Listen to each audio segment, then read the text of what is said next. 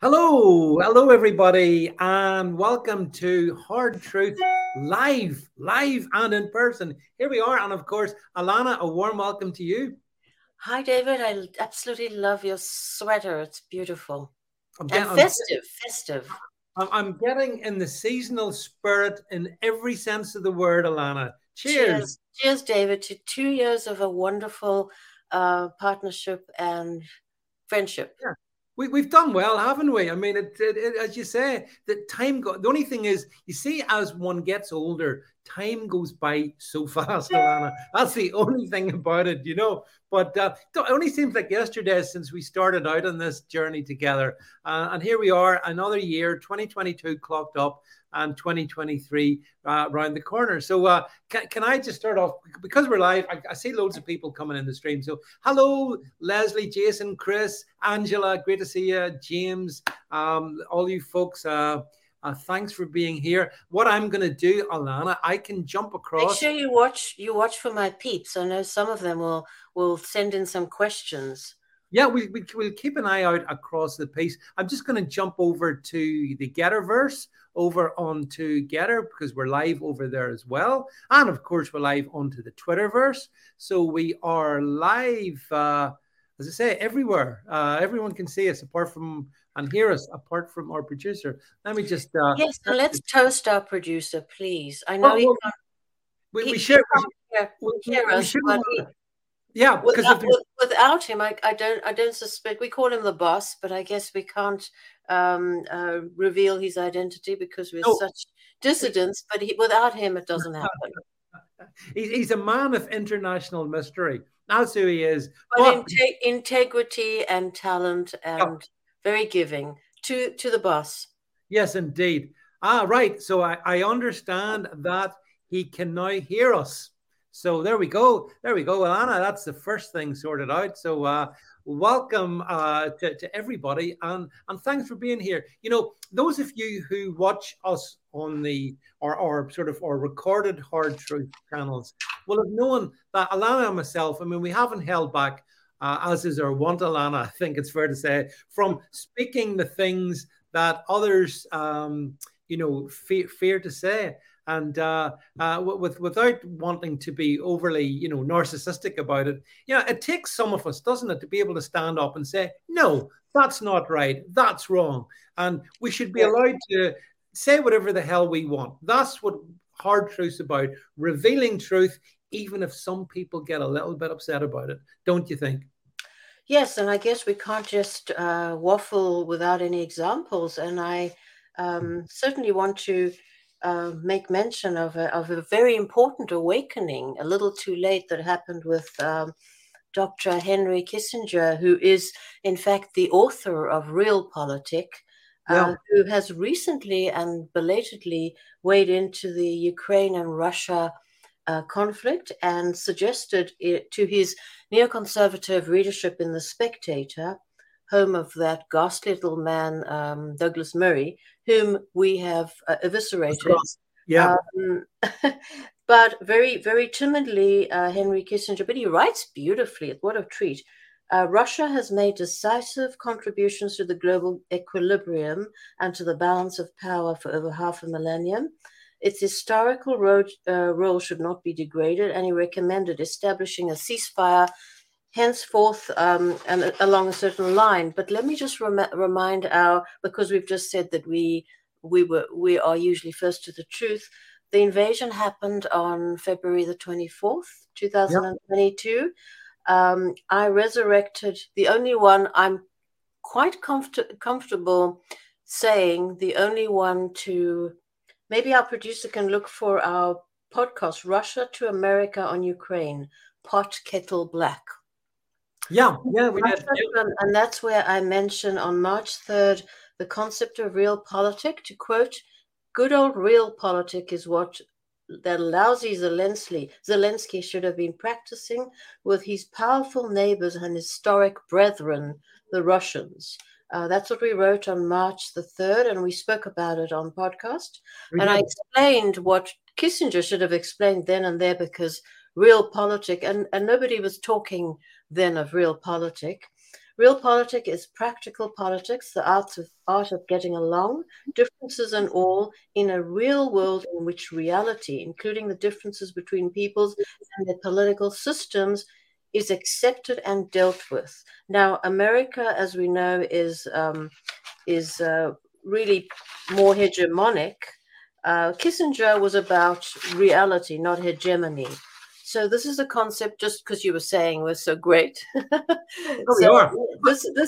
This is what we brought up March 3rd, a week after the invasion, literally. And finally, the author of Realpolitik has awakened and is speaking reality. Yeah, well, this is in your column. And by the way, folks, I mean, you should, if you're not already, don't forget you can sort of read Alana's thoughts on Barely a Blog. So you can see that there. But I mean, the thing is, Alana, I vividly recall you and me talking about this. Actually, even earlier than that, we were saying before this whole military malarkey happened, that what needed to happen was wise counsel should prevail. Exactly.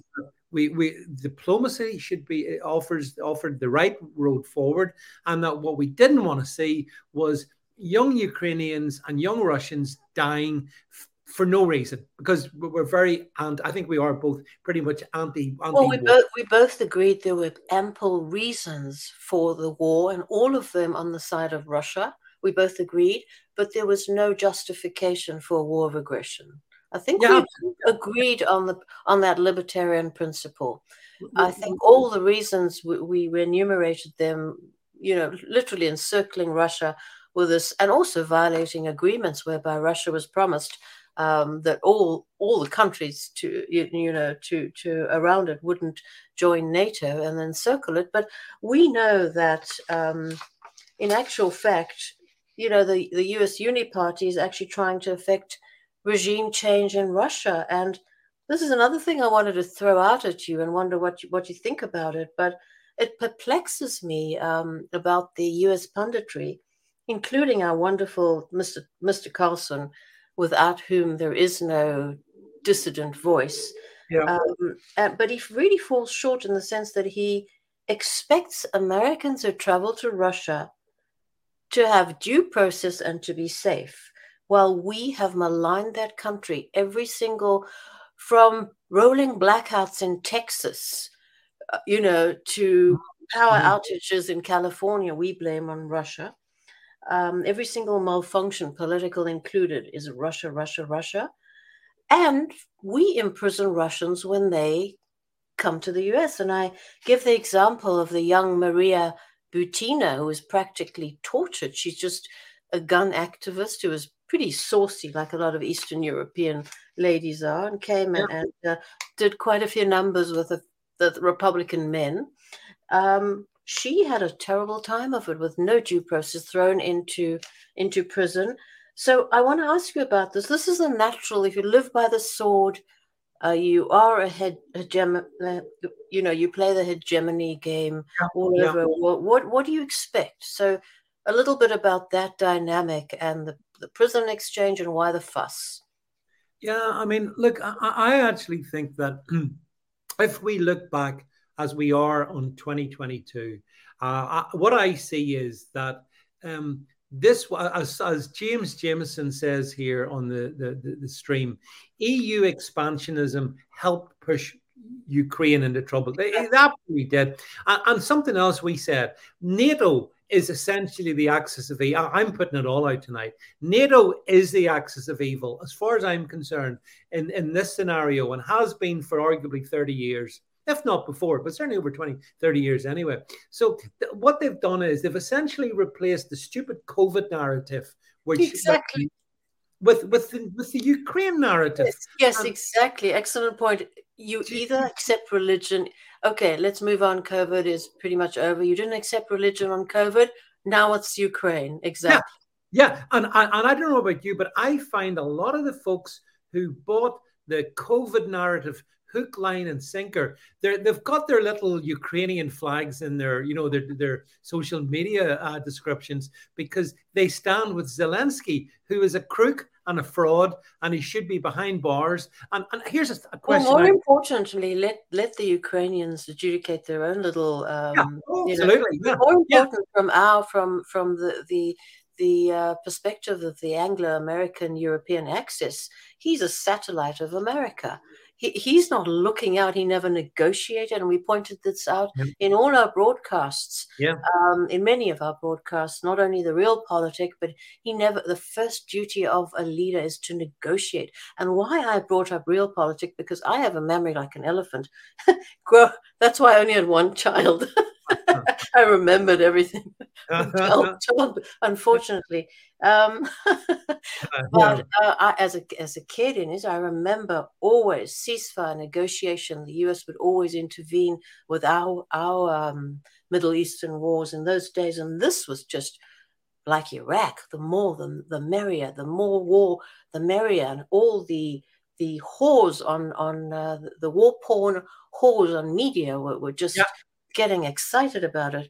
So the worst. To your point, NATO and NATO is a proxy and a satellite of the US.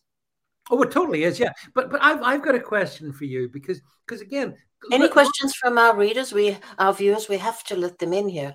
Yeah, just drop a question if you want to ask either of us anything, and almost. Well, within reason, within the realm of decency, ask us. I see different people. I'm seeing lots of people here in different streams saying different things. I was going to ask you this, Alana. You know, if we look back on some of these U.S. adventures, Afghanistan, Iraq, going back further, Vietnam. Do you think in 2023 we could start to see essentially the same thing being played out again? In other words, they've gone in, they've caused, using the proxies, Zelensky, all kinds of mayhem. And you think, is it possible they could do a runner and basically leave Ukraine a smoking ruin and then go off to pursue their next war game? Do you think that's possible for 2023? You mean the US and the NATO US, allies? Well, NATO, US, same thing. It's possible that there will be a coordination with the fifth column, the media, and they'll start reporting less and less on their little, puppet Zelensky, and it might happen. Absolutely, the United States has a good record of just dropping its so-called allies, but this is more than an ally, and I think Tucker has been hilarious delineating this guy's list of Christmas presents. I want a bike, I want a billionaire. So it might just be that, but the population, the people have not voted on these things, and the Republicans are along for the ride.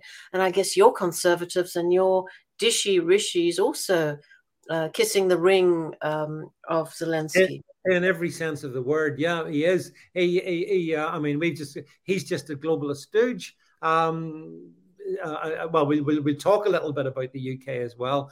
But I'm just seeing comments. I love all your viewers, and thanks for all these. There's lots of questions. Oh, here's a question from Jason O'Brien. Jason O'Brien asked the question, Alana: will the Ukraine conflict drag on for years?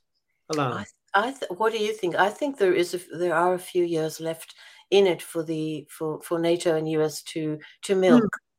I think you're right. I think there will be eventually they'll get the hell out of there. They will, I think, but they want regime change in Moscow. They want Putin out. They want to be able to raid the riches of Russia and carve that up with BlackRock and Vanguard and all the rest of it. So we know what they want to do, but I don't know about you. Like I don't like you. We don't like warmongers of any sort, but in a way, Putin has shown a resolve, which maybe it's desperation. I don't know, but he has stood up against the whole the Western propaganda. Well, more so. If you see, I read very few commentators. Some of my friends harangue me about that, but.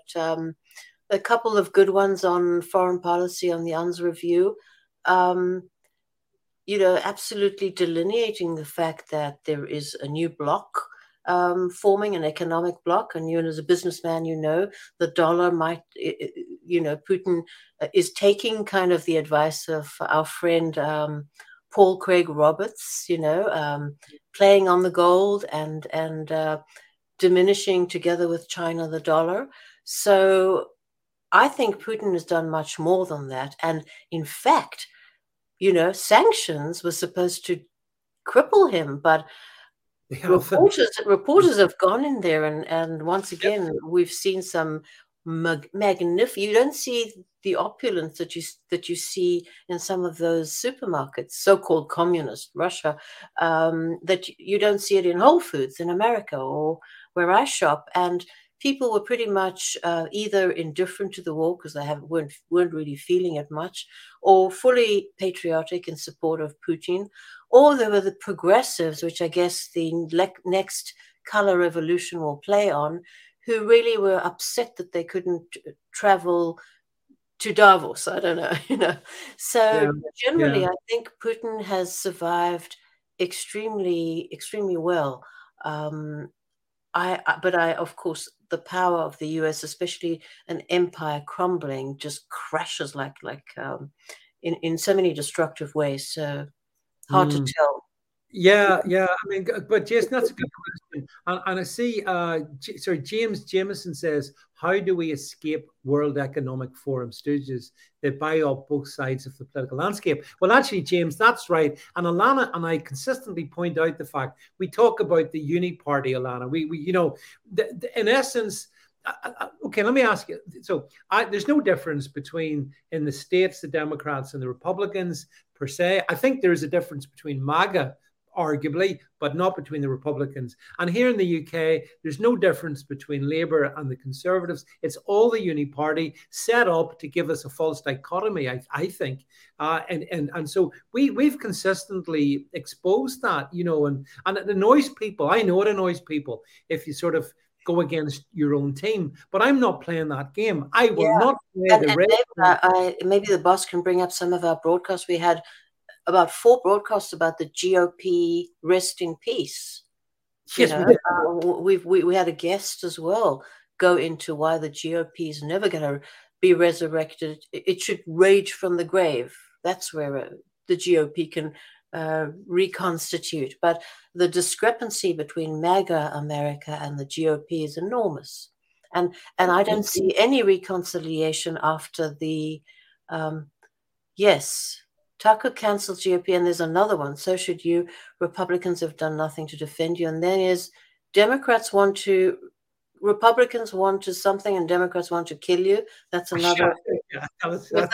We did do that one. Yeah, we've consistently pointed out the uni party. Although I think, thanks by the way for the kind comments on my Christmas jumper. I appreciate that. And Northern Monkey wants to know, what wine am I drinking? The answer is a very nice one. Cheers. I bet. I wouldn't know. I'm totally not a wine snob, and I think this is just a standard issue. Something you can have on an empty stomach in the midday.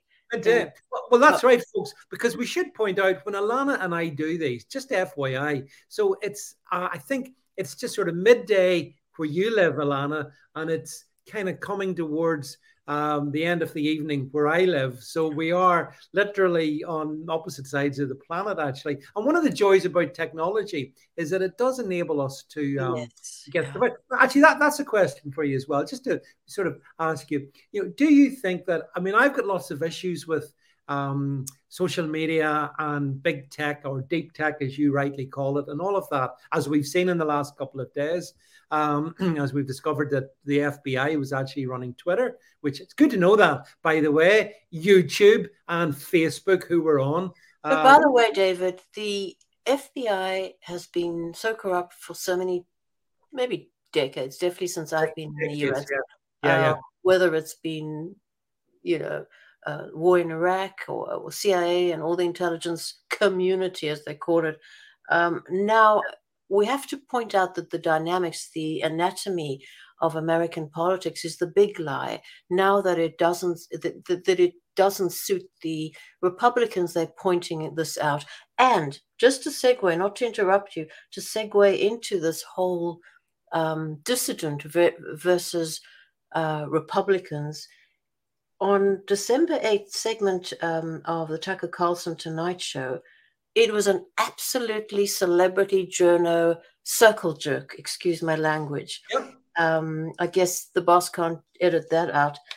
It was not dissidents complaining about Twitter, as you and I call it, but it was well-backed, well-oiled people, part of the power structure, none a powerless independent. Was it Charlie Kirk, Dan Bongino, moaning about losing 40K followers or being shadow banned for the most quasi controversial tweets like, "Oh, lockdowns are bad." One Harvard professor was lauded by Tucker for saying lockdowns are bad. Really? So I just want to point out, David, that there's again the same. Even with Tucker Carlson, there's this. You and I know what it is to be a dissident without any backing, any institutional backing, to be from day one, to have nothing, not the money. When we go, our voices are shut. So just to point out on the matter of COVID, not for some time has Tucker had any truly impressive independent medical thinker, by which I mean Dr. Peter McCullough. He's a brilliant scholar and such a compassionate clinician. He has tears in his eyes when he speaks about telling old people, go home, monitor your oxygen, and when it falls, go to the hospital when you're dying. I've recently discovered Dr. Kelly Victory, extremely bright woman. Robert Malone, although he's had the vaccine, and your guy, John Campbell, Dr. John Campbell. What an interesting man. Well, he's been a latter-day convert to the COVID vaccine skeptic camp, for which is very, very welcome. But he's an interesting thinker, and also someone called Sunil Dand, MD. There are a lot of interesting people, except on the only channel where we can expect some dissident thinking. Had we followed these people, we'd be vaccinated. You and I, of course, we discarded them 2 years ago. Yes, we did. Okay. I'll speak about you. Go ahead, David. No, I just wanted. I see quite a few questions have come up. Okay, let's go for it. Northern Monkey says, "Who's on your naughty list this year, Alana?" So you have a think about that. What is a naughty list? A naughty list is. I think that's who. Isn't Santa makes out all the kids that have been good, but all the kids who have been bad. And they're on the bad kids are on the naughty list. So my naughty list would be essentially the entire establishment. That would be it. That would especially and including many of those who are part of the establishment yet pose as dissidents. So another question for you: what happens next, Alana? Is the USA beyond repair? There's a big question. That is a good. Your viewers have got very, very good questions. And that really has to do with immigration. And yes, I recently, someone challenged me. It was Richard Spencer, challenged me thinking that I was part of the people who were still interested in immigration as a topic. He challenged me on Twitter, and this was about a few months ago. And he said to me, why are you on about, it's over? I said, but Richard, I've been saying the tipping point, people don't understand our immigration system, and those who do will not mention immigration again. America as a traditional, the country that people yearn for is over. It's over. And it happened before Biden's influx, well before. And I, in my columns and hopefully in a book that I'm busy, that's why I don't see you as much as I want to, in a book will anatomize that. But yes, America numerically and demographically is over. Now, it's not about race so much as it is about, and people, I know a wonderful columnist on my blog that I host, Fred Reed, often says, there's nothing wrong with Hispanics. They are this, that, and the other, and I agree. But the point is that every single third world immigrant that comes into this country, and it's a point I made in 2002, is inculcated into militant anti-whiteism. So you're not having this vibrant, group of people who love America and are Christian and are going to adopt the capitalism. You are having a cohort that is massive, that is going to overwhelm completely, and has. So it is over. Numerically, it is over. And I want to just explain to you, David, I know that you want to speak about Rwanda and your immigrants. Yeah, I want to talk about that. Maybe you should do that before I launch into one of my... Okay. So, yes, it is over. The tipping point has arrived. I have not seriously anymore been phony enough to discuss walls. Yeah, put up a wall that might do some. I like walls. I think walls are great. They'll prevent the next batch of people being harmed and people being killed and people being invaded. Yes. So anything you do to stop current evil is fine, but don't expect it is over for America. Right. I want to come in. I'm bombarding you with questions, but it makes it lively, because I was thinking back to one of our very first conversations we had. And of course, Alana, it was in reference to your excellent book, Into the Cannibal's Pot. And I've been thinking about this as is my wont.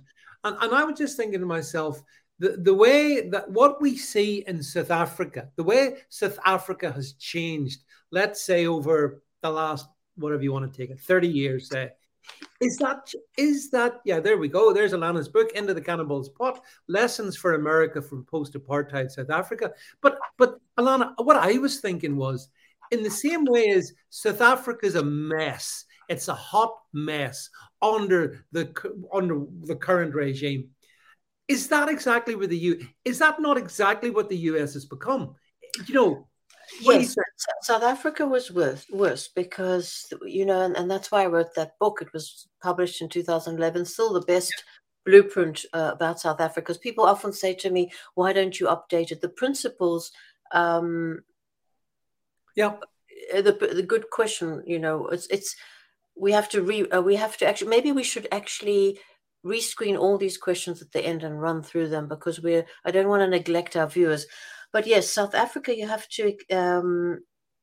So any new facts about how many murders, how many farm murders, how many black on white hate crime, etc. It doesn't change the blueprint and the first principles that I delineated into the Cannibal's Pot. Now, and that was a warning cry for my new homeland, for the United States. However, it is much worse in South Africa because the change, thanks to the Anglo-American axis of evil, was overnight, and the Caucasian is a minority. So there were 6 million people by the time 2 million left, 4 million whites to 40 million blacks. So here we had a chance to stop the rotting of our institutions, because it's really. And in my book, I make the point, it's not really about race, although race is a correlate. If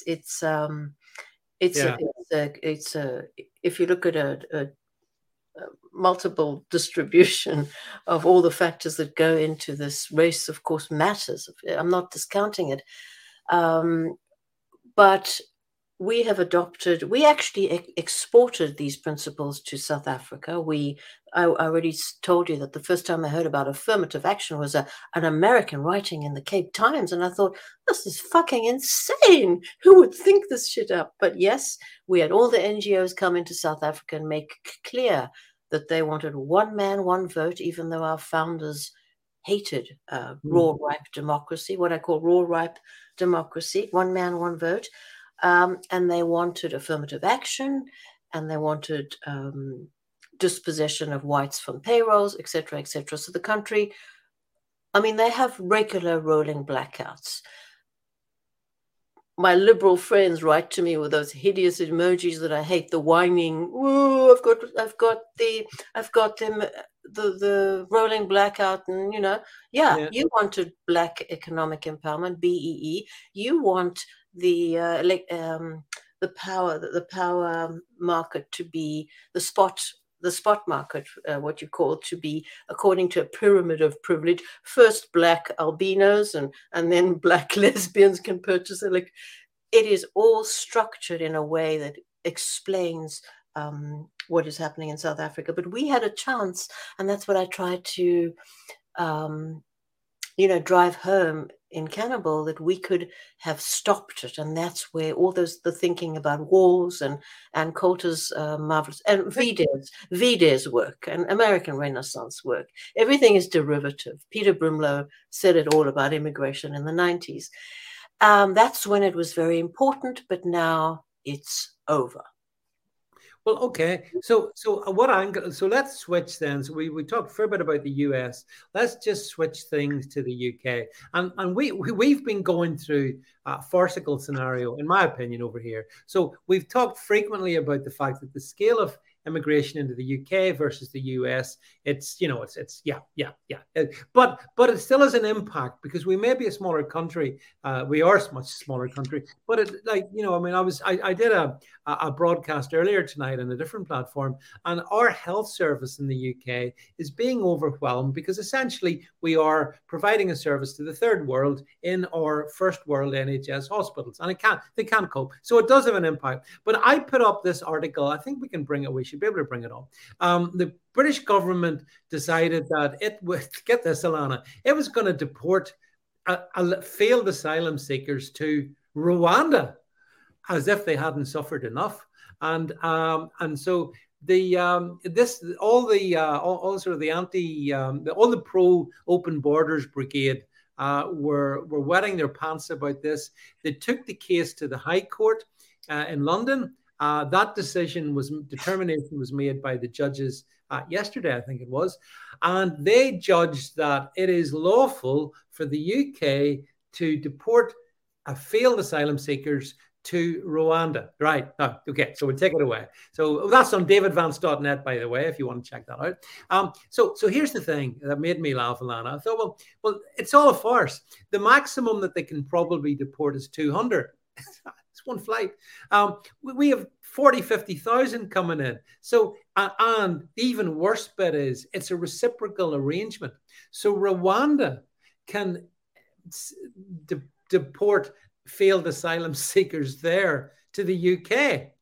So none of it works. It's all smoke and mirrors. It's all farcical. It's treason. It's honestly, treason. It's all treason. But it's treason against the people. The only thing that would ever work would be because we're an island, Alana. The UK is an island, as people have pointed out here in the stream. We've got water all around us. We should put in my opinion, a military enforced barrier. None shall pass. That's it. I don't care. What's this? Feed the world. They know we have no. Yeah, that's enough. Yeah, they know. The world knows that the UK is a soft touch. And that's why they come here. And it's not that I'm wanting to be inhuman, but I think our interest should be in the I do want to be inhuman. Well, that's a good start. Because, the whole edifice of the Republican argument, and you see it again on Fox, is this is a humanitarian disaster. That's not. Well, it is for the people of America. And when you make look, we do have a process for legitimate refugee seekers, but that's because of the it's so complicated, immigration, because of the immigration legal edifice erected by Republicans just as much as by Democrats. Republicans could have stopped this anytime. You still have some laws that can protect you. And I understand when you say it is a farce, but you still have some sort of legal recourse. Anybody that comes to the United States border, that's why they're just letting them in, and says, I'm a refugee, that claim has to be processed. Trump could have stopped that legally through Congress when he had control of Congress, presidency, and the upper chamber. The Republicans have never stopped that. So immigration is an absolute farce. Anybody is given, sees a judge, maybe doesn't, is let loose in the United States. That's why these people are calculated and they're coming. Is it a humanitarian disaster? I think the bigger disaster is that we think that parents who give their children over to these smugglers. Yeah, the human smuggler. Fit to be in our country. That's the biggest human. So no, I was fully for deportation, separating families so that you can. What is law and order about is punishing bad conduct so it doesn't repeat. And very simple. It's in the 10th commandment, thou shalt not. Yeah, and yet here in the UK, Alana, we had a prominent left-wing politician called Yvette Cooper, who might well be in 2024 the next defense secretary, so to speak. Here, she came out and said she thinks it would be it's wrong to make illegal entry into the UK a crime. Let that sink in. That's the Democratic Party's position, and that in fact is de facto law in the United States. That's why that's why our Border Patrol, which actually they could stand up if the Border Patrol stood up en masse and had instructions from every single border state governor, they could start deporting them. There's nothing in libertarian law that is aggression by saying you can't go there, off with you. Nothing. That's not aggression. You push them back into whence they came. But all these people, we've had 4 million people come in since Biden. But in fairness to Biden, it's 2 million illegals every year 2 million legal, about 1 million illegal that we know of. So now what you have to understand is why the United Kingdom, Britain, and Europe is still better than the United States is not only the fact that they come and they say, I'm a refugee, and they have to be processed and led in the country with a hearing, but then there is something nobody but third world countries, actually second world countries in Latin America have, and that is birthright citizenship. How many of those 4 million or of the 1 million that come in every year are going to drop babies in this country? Those babies, you have to understand the exponential nature of American immigration. Every single baby can bring the family in legally, and every single one legal worker can bring in what he will call a family. And in third world and second world, those are big families. That's why, because we do it legally, we are alone in the United States. And I see happy Hispanics with their families everywhere around us. So understand, family unification, one legal immigrant brings in a tribe. Understand the exponential nature, which is why I say the tipping point is here, has been reached. Birthright citizenship, which is absolutely nowhere, as we understand it today in the Constitution.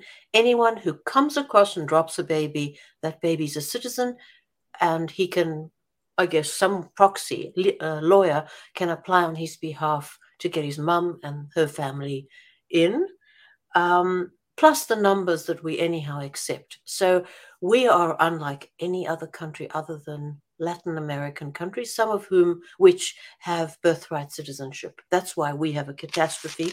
And we are about at 50 something or 60% white. Well, so, yeah. We are down. The most recent census in the UK, which happened in 2021, it shows that in several major British cities now, Alana, not just London, but London, Manchester, Birmingham, those are now minority white cities. And when people say that, you know what the instant accusation is? Oh, you're racist. But David, aren't you still about 80-90% white, England overall? We in overall, if you take the entire country, we're about 80%. That's why let's give our viewers hope. And that's why the cities are fucked. And a friend of mine just pointed out that something that fascinated me. He said, you know, the liberals, the main source of global so-called warming is the cities. The cities. Yeah. I didn't know did you know this scientific fact? It emits such heat. Yeah. Our people need to be, there is hope in our people actually not being atomistic, us congregating in real communities, creating reality on the ground, seceding in small ways, in sort of those kind of neighborhoods where we can do that, purchasing property together and really organizing so that we can create reality on the ground. And that's a positive message for 2023. Yeah, it is indeed. Yeah. And I think that will become more and more obvious. I think the cities are lost. Who cares? I hate the cities. I used to love Washington. Seattle. It used to be so charming. Antique shopping, fish, and the fish market was wonderful. But we don't go there anymore. They've destroyed it. Let them have it. No, I was in London, as you know, a couple of weeks back, and for a rock concert. For a concert, and it has to be said, parts of London. It's the sad thing is, I look at the architecture. I understand the history. It's beautiful. And it's beautiful, but it's saddening. But then, as you say, well, it's gone and that's it. And the people that have taken it over will not be creating great architecture or anything else. And we just have to get on with it, and forge our own community in our own way. And I think that means basically. And that's one of the pluses about COVID. I think the COVID tyranny has woken so many people up, Alana, across the piece, that we realize, and again, it's a hard truth. Don't look to politicians to save you. They're not going to save you. Argentina. So one of our viewers just said Argentina is 95. Chile is very high, but beginning to dilute. Argentina and Chile, very, very civilized countries. Well, isn't it interesting? Argentina just won the World Cup in football. Yes. And accused by America of not being woke enough and diverse. Yeah. And what did the media say? Oh, the Argentinian team, it's 100%. It's too white. It won. They won. Does that not? You compare that to the French team. It's ridiculous. And it's all coming from. You guys are just accepting this as American. This American, we've spoke about exporting wokeism. It all comes from here. I watched the USA Today, a daily. Of course, there's sports comment. There's sports writer has to be a woman. I can't watch a woman get excited about football. It's just not real to me, It's just I need my guy from the old school. So she's going on about football and how wonderful it's been to be able to point out the Qatar government's injustices to women and LGBTQ. And then she says, and we hope we have much more justice for the country of Africa. The stupid CUNT didn't even know that Africa is a continent, not a country. The country of Africa, that well-known country. Yeah. Angela McCavanagh. Hi, Angela. She says that she calls, I know Piccadilly Gardens in Manchester very well. Angry looking. It's Methamphetamine Alley, full of angry looking migrants. Yeah. But Angela, that could equally be Birmingham, London, Glasgow, you name the big city. But I think if we go into our more rural communities, I think that there is hope there. And I know a lot of us were talking about in COVID times, we maybe have to get off the grid a bit. We do need to, separate ourselves. We need to become independent from government and from the state. I think, Alana, it's one of the things we share. I kind of despise the state pretty much. I've got to be honest, I do. And everything about it. I love our humanity. I love all the things we have in common. We don't need government to be dictating to us what we do. So that's my view on it anyway. And we don't need the experts. I think one of the marvelous things about COVID is we've seen outsourcing thinking, the very act of thinking, analytical thinking for yourself to the experts. What has that resulted in? And we won't have the Nuremberg trials that we should have about COVID. But I do want to mention one more thing about, we were going on about the pity party on Fox News with the Twitter and all these big people, the Candace Owens, all very well backed and well-heeled people complaining about losing followers and shadow banned. When you and I have nobody, you were removed. I'm very stunted on Twitter. Yeah. About COVID, Tucker has his resident expert is a guy called Martin McCary out of Johns Hopkins. He apparently epitomizes the mediocre mind with all his belated findings about COVID. 2 years to the facts that people we follow were there. So, for example, he's not an analytical thinker. He's safe. Every time he appears, and hopefully, I know these people watch us. They watch us for ideas, David. Hopefully, every time he appears with this Martin Makary, Tucker Carlson congratulates him for his bravery. Preposterous. So just an example, I always say we can't just say we're wonderful. Let me give you an example. 2 years ago on LinkedIn, which usually has reliable professionals piping up, there was a very impressive woman. She was an MD, a PhD in, I think it was epidemiology. I shared a LinkedIn post of hers, which she was flabbergasted at having absolutely no data. She was searching the internet for data and all the databases that a researcher would have access to facts about the mRNA spike protein migrating well beyond the muscle. She had begun to hear that the spike protein saturates the body tissues. Yep.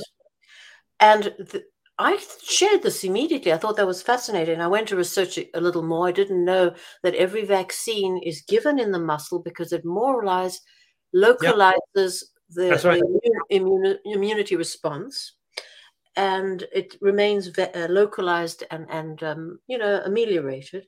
The spike protein, she said, appears to go everywhere, and I can't. She was a researcher grasping. And she couldn't find anything as someone who was fact-based and honest. And I shared this 2 years ago. 2 years hence, Dr. Martin Makary, Tucker Carlson's expert, he mentions this phenomenon 2 years after. He said exactly this, what this woman was saying 2 years ago, and what you and we were following all this. I know my husband, who has absolutely never been interested in things medical. Everything I said to him, he would take his vitamins, go to the doctor, etc. And I would do all the medical thinking. Suddenly, once I explained, he's not versed. He's got a PhD in electrical engineering, RF. But he was not versed in research methodology, which I have a good backing. Before UNISA, which is my alma mater, went woke and went African, it was a superb. Founded by Oxford a century or so ago, over a century. Anyhow, I have a good grounding in research methodology. I gave that to my husband, and he was off. He did all the research about COVID and came up with all the stuff. Martin Makary, 2 years after the fact, after we've had access to all these experts, these cutting-edge experts banned on Twitter, the real experts, never on Tucker, sometimes on Laura Ingraham, but she speaks over them. He mentioned the fact that the mRNA vaccine seems to saturate body tissue, doesn't stay in situ.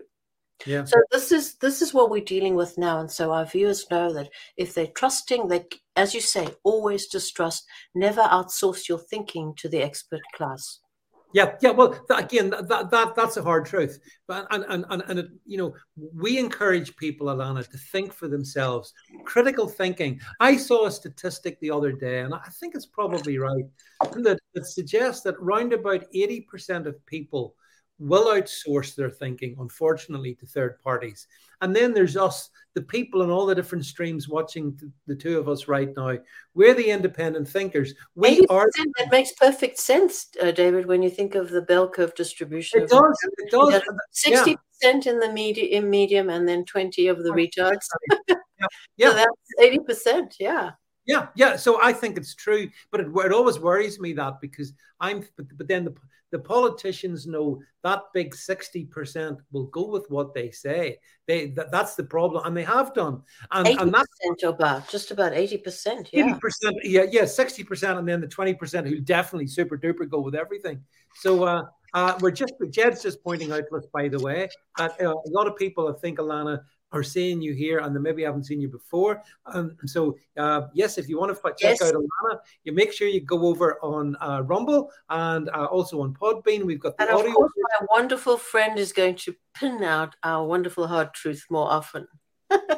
So yeah, and yeah. Well, of course, Alana. The thing is that I mean, even as we speak this one tonight, we are back on the twatters, and I'm grateful to be given that opportunity, having Yes. been gracefully removed. By the Yes, way, you're in your element on Twitter, and also to tell our viewers that we have tremendous viewership. Our last was almost 14,000, but yeah, we'd love them to subscribe. We'd love them to subscribe as well. Well, the thing is, so Alana and I, so we've chosen to do this one live, and in the flesh. But ordinarily, we record this and it goes out on a Thursday.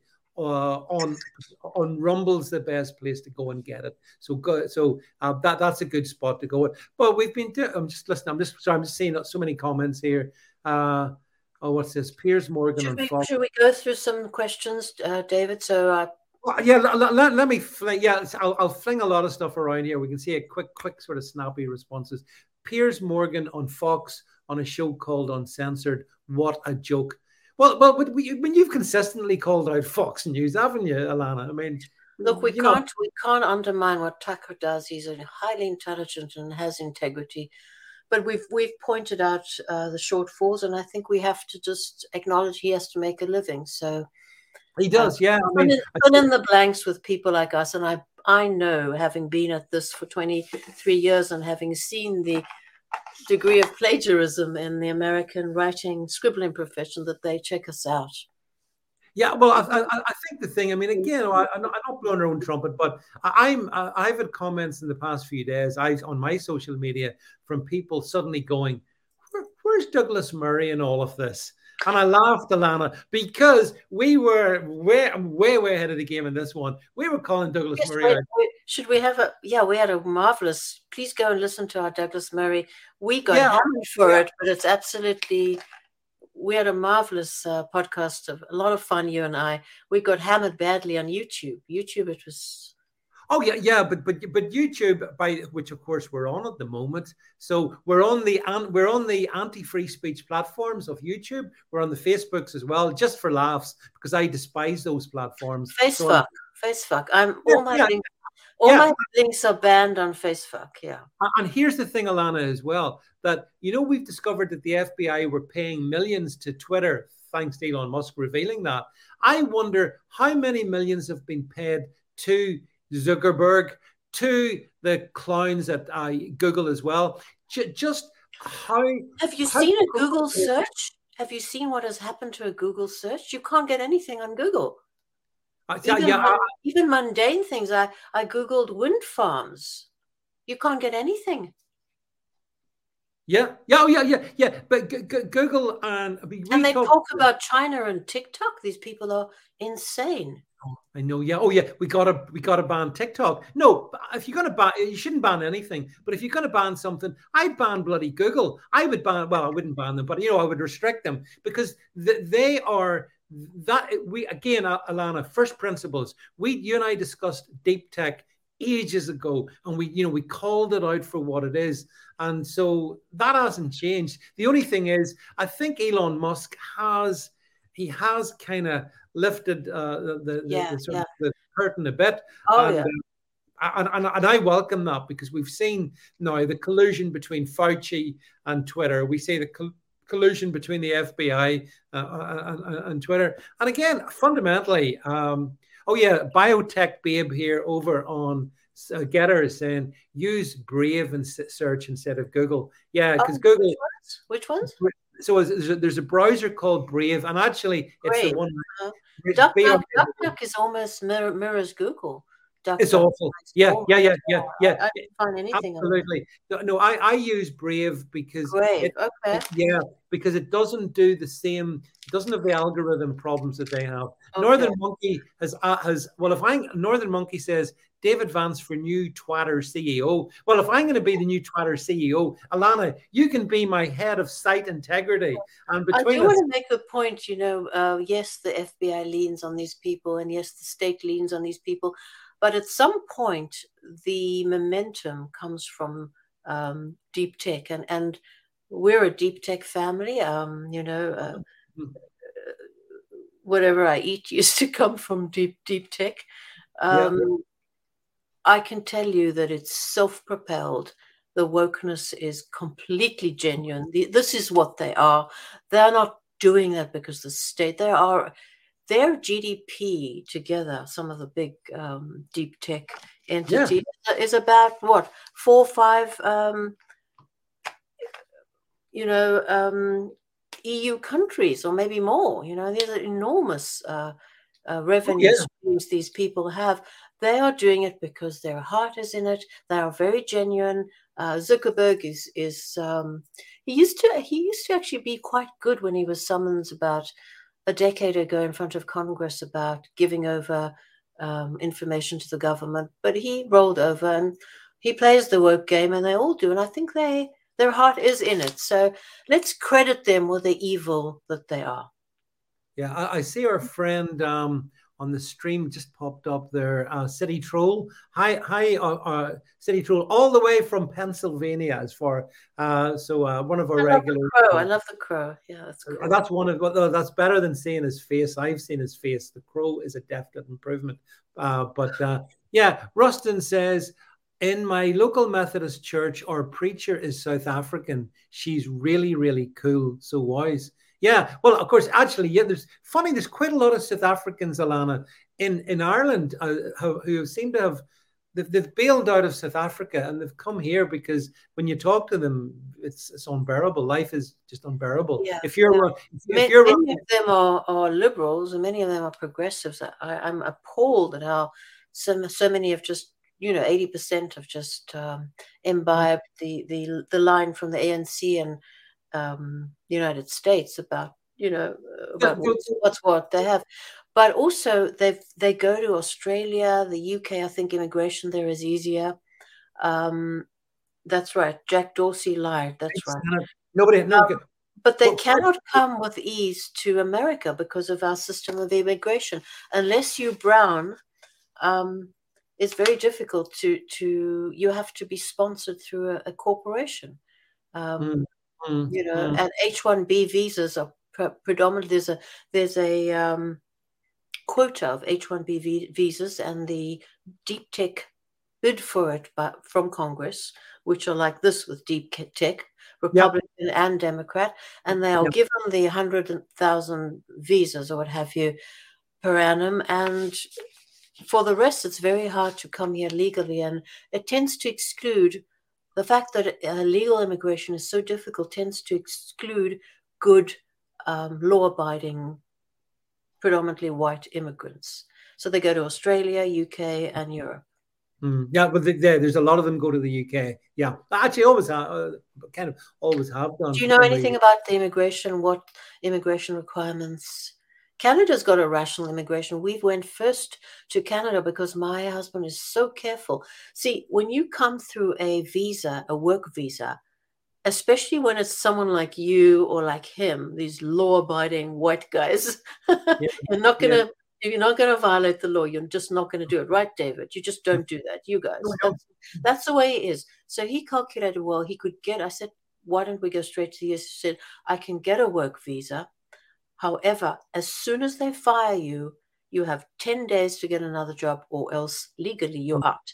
Now, if you have the legal migrant, so people understand immigration policy. I've been dealing with it for 20 years and nobody understands. So you have 10 days to get another job, which is pretty difficult. And a responsible white guy like David Vance or like my husband's not going to take his family all the way from South Africa pending on one visa, and that he has to take that family and flee again if he's fired from his job, because that visa is tethered to a corporation.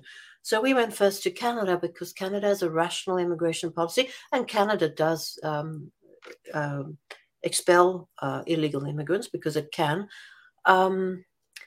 Although America is always leaning on Canada to be more like it. So in Canada, they want to see your qualifications, whether you have degrees that are valid to the economy. And sometimes they will relegate you to some tundra, to some place where there's mainly just ice around you. And language, if you have French or English. So you get points. It's a point system. It's a rational system. So we went first to Canada, and then my husband got an O visa. And here's another thing about immigration that people don't know. And I wrote this for VDare also probably 15 years ago. My husband came to the United States on an O visa, and that's a genius visa, and it's unlimited. So the American immigration authorities have the right to scan the universe for the best and brightest. We don't have to have the H1 what's it called? Visa that actually dispossesses our middle class and our IT workers. We can the idea that we need bright people because we don't have them is rubbish. We have an O1 visa through which you can bring the best and the brightest, and that is limited. And the best and the brightest can be a supermodel that will, create an incredible revenue stream, or an electrical engineer with patents and with a unique contribution to the field. So we have that visa. So everything about the immigration system is an absolute lie. We do not have to import en masse. Of course, I believe the purpose of immigration systems, I'm going to wrap up now, is the destruction of our countries. Actually, I mean, I take it more radical.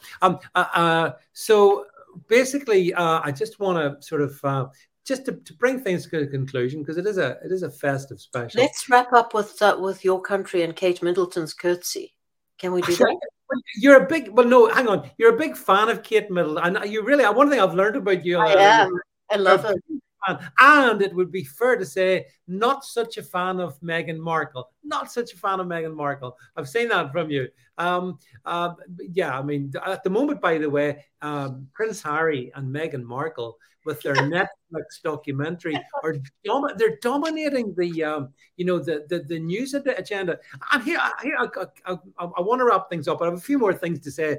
Questions for you just before we go. So here's what I don't understand. Why do people say Meghan Markle is a black woman? She's not a black woman. Her dad is as white as you and I. She is of mixed race, perhaps, but she's not a black woman. Here in the UK, people are saying, oh, you can't say anything about her, and if you do, it's because you hate black women. What nonsense is that?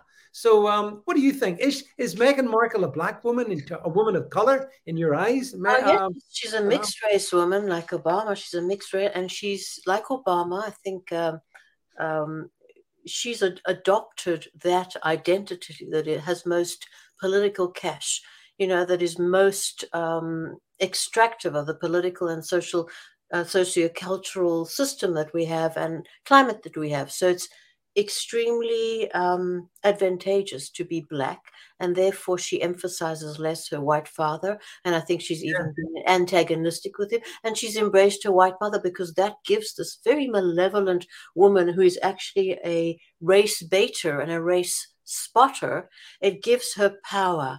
So she's embraced that, as she's a mixed race lady, and that's fine. So it's just what she does with it. She's embraced that, and it just shows you that black in the Anglo-American world is beautiful and is powerful, because that's the identity that both Obama and people like Markle embrace. If it was shameful and degrading, they would have embraced the white identity. So there's one way to absolutely destroy the whole racism thing. They embrace the white thing, the black thing, and they make hay with it. And so I just want to. You saw that Curtsy, my favorite lady, Kate Middleton. You don't like her. I love her. So she did Curtsy. I'm sort of indifferent to them. I don't like the royal family anymore. Okay. I'm a royalist.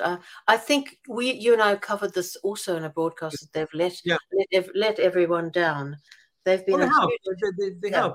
And actually, there was a race baiting incident that happened 2 weeks ago. Yes, we mentioned that on our last. And I have not. I mean, they sacrificed Lady Susan Hussey to this alleged African Ngozi Fulani, who turns out to be called Marlene Headley, and again, born and bred British. And Angela McCavan says, if this is back to the subject of Meghan for a second, if she's a black woman, the Elizabeth Warren is an American Indian. Well, she is, Angela. She's 196th American native. Is that not right? Something like that. I saw something like that. It's David. It's like all my anti-Semitic readers who are very loyal. Thank you all. Always say you're not white, Ilana, and I have one funny editor who says you're at least as white as George Zimmerman, the man who killed Trayvon Martin, and he was Hispanic. My editor always says. Yeah, so that's fine. We can speak about race, but just in her limited capacity, I think to wrap up my part of this, Kate Middleton did do this very gracious curtsy, loving on her father-in-law and the Queen consort, whatever she is, Camilla, who's really endured quite a bit and shown her mettle, and she did this beautiful curtsy, and it just shows that this 2-bit actress who can't even muster, unable to learn the most simplest of routine, the curtsy, the Meghan Markle, is just spiteful and nasty. She wants to destroy a family rather than be part of it. Who wouldn't want to be part of the royal family, David? I would. Yeah, although I have to say, I'll give my confession. My secret pleasure is I've been watching the series Suits, which she starred in. Oh, it's awful. It's awful. I love it. You love it? Oh, I do. And I particularly love Donna, the red-haired assistant to Harvey Specter. I'm particularly a big fan. I don't know. I just found it was so fake. They come in with their little skirts and their pinstripes and their soliloquy lines, and then they walk out. I thought it was just so. I know it initially, but it became so rigid and fake. I gotta say, it's a guilty secret of mine. It's a guilty secret. I loved it. I think Meghan Markle is pretty good in it, actually. But she's not bad. She should have stayed. But it's still a B actress. Nobody knows her. An actress, isn't it? But that's the point, isn't it? She's still an actress. She's doing the same thing now. But she's very mediocre. She's hardly Laurence Olivier, No, well, she's probably not. So Biotech Babe says she held a suitcase and smiled on Deal or No Deal. Not an actress. Yeah. Well, I'm just saying that was my guilty secret. That's all I'm just confessing. Okay. But I want to ask you this. I know you want to wrap up and we are going to wrap up. Yeah. Okay. I want to ask you this last question. Yeah. Don't you think if this family, the royals, look weak and worse, they look rudderless. Yeah. It's time to make this pygmy napping at their heels cease and desist. Don't you think it's time for Kate to take that pointy Prada stiletto and stick it in that squat behind, Meghan Markle's behind? They have to make a stand. They can't keep turning the other cheek. They have to say, you're not invited to the coronation. You're not invited. What do you think? And we'll close with that. Yeah, what I think, that's an interesting point, that as well. I think that the thing about the late Queen Elizabeth was she presided as monarch over a long time, and she did not engage in this kind of stuff. It was all below her. She didn't rise to the bait. Apart from arguably around the death of Diana, right? And that's what saved the British monarchy, I think, during those long decades when she was on the throne. This new King Charles and whatnot, they don't have the wisdom that she had, and therefore I think they're going to destroy themselves, Alana. I think because they don't seem to realize that embracing the current thing doesn't lead to endurance. It leads to destruction. But is it not rising above? It's not to invite someone is to make a statement without any words. It's a classy thing. It's saying, look, you have degraded us. You've degraded our mother's memory. You have stomped us on us. You are cheap. You're just beneath us. We don't. It's a negative action. It is not a positive, harmful, spiteful or cheap in any. It doesn't cheapen the fact. It's time to make a stand on this woman. I mean, I'm seeing comments like Z-list actress to Meghan. She was outright disrespectful. I see all your comments. contemptuous. Yeah, not. Yeah. I think the room agrees with the gist of what we're saying, and yes, I do think that it would be good, like you say, Alana, to make a statement and not invite. But by the same token, the same Buckingham Palace should not have invited the Ngozi Fulani, aka Marlene Headley. They shouldn't have invited her as well. So yeah, you're right. Like it's early days, I suppose, but it doesn't look promising. But regardless, whatever happens in 2023, here's my friend. I will raise a final glass to you, Alana. Great to you, David. You. And we meet here again on the 17th of January. We will resume in January, back on the Hard Truth. Unless we have real breaking news. Oh, yeah, yes, unless I don't know, I can't think of whatever might happen. Merry Christmas to our viewers. Yeah. Merry Christmas. To all our viewers. Happy Hanukkah. And yes, indeed. And also, look, thanks for everyone for supporting Alana and myself on Hard Truth, on whichever platform you watch it on. But if you watch it in Rumble, as I say, make sure you give us a subscribe over there. To all of those watching this on Twitter as well, if you would do me a favor, go to Hard Truth, hit subscribe over there as well.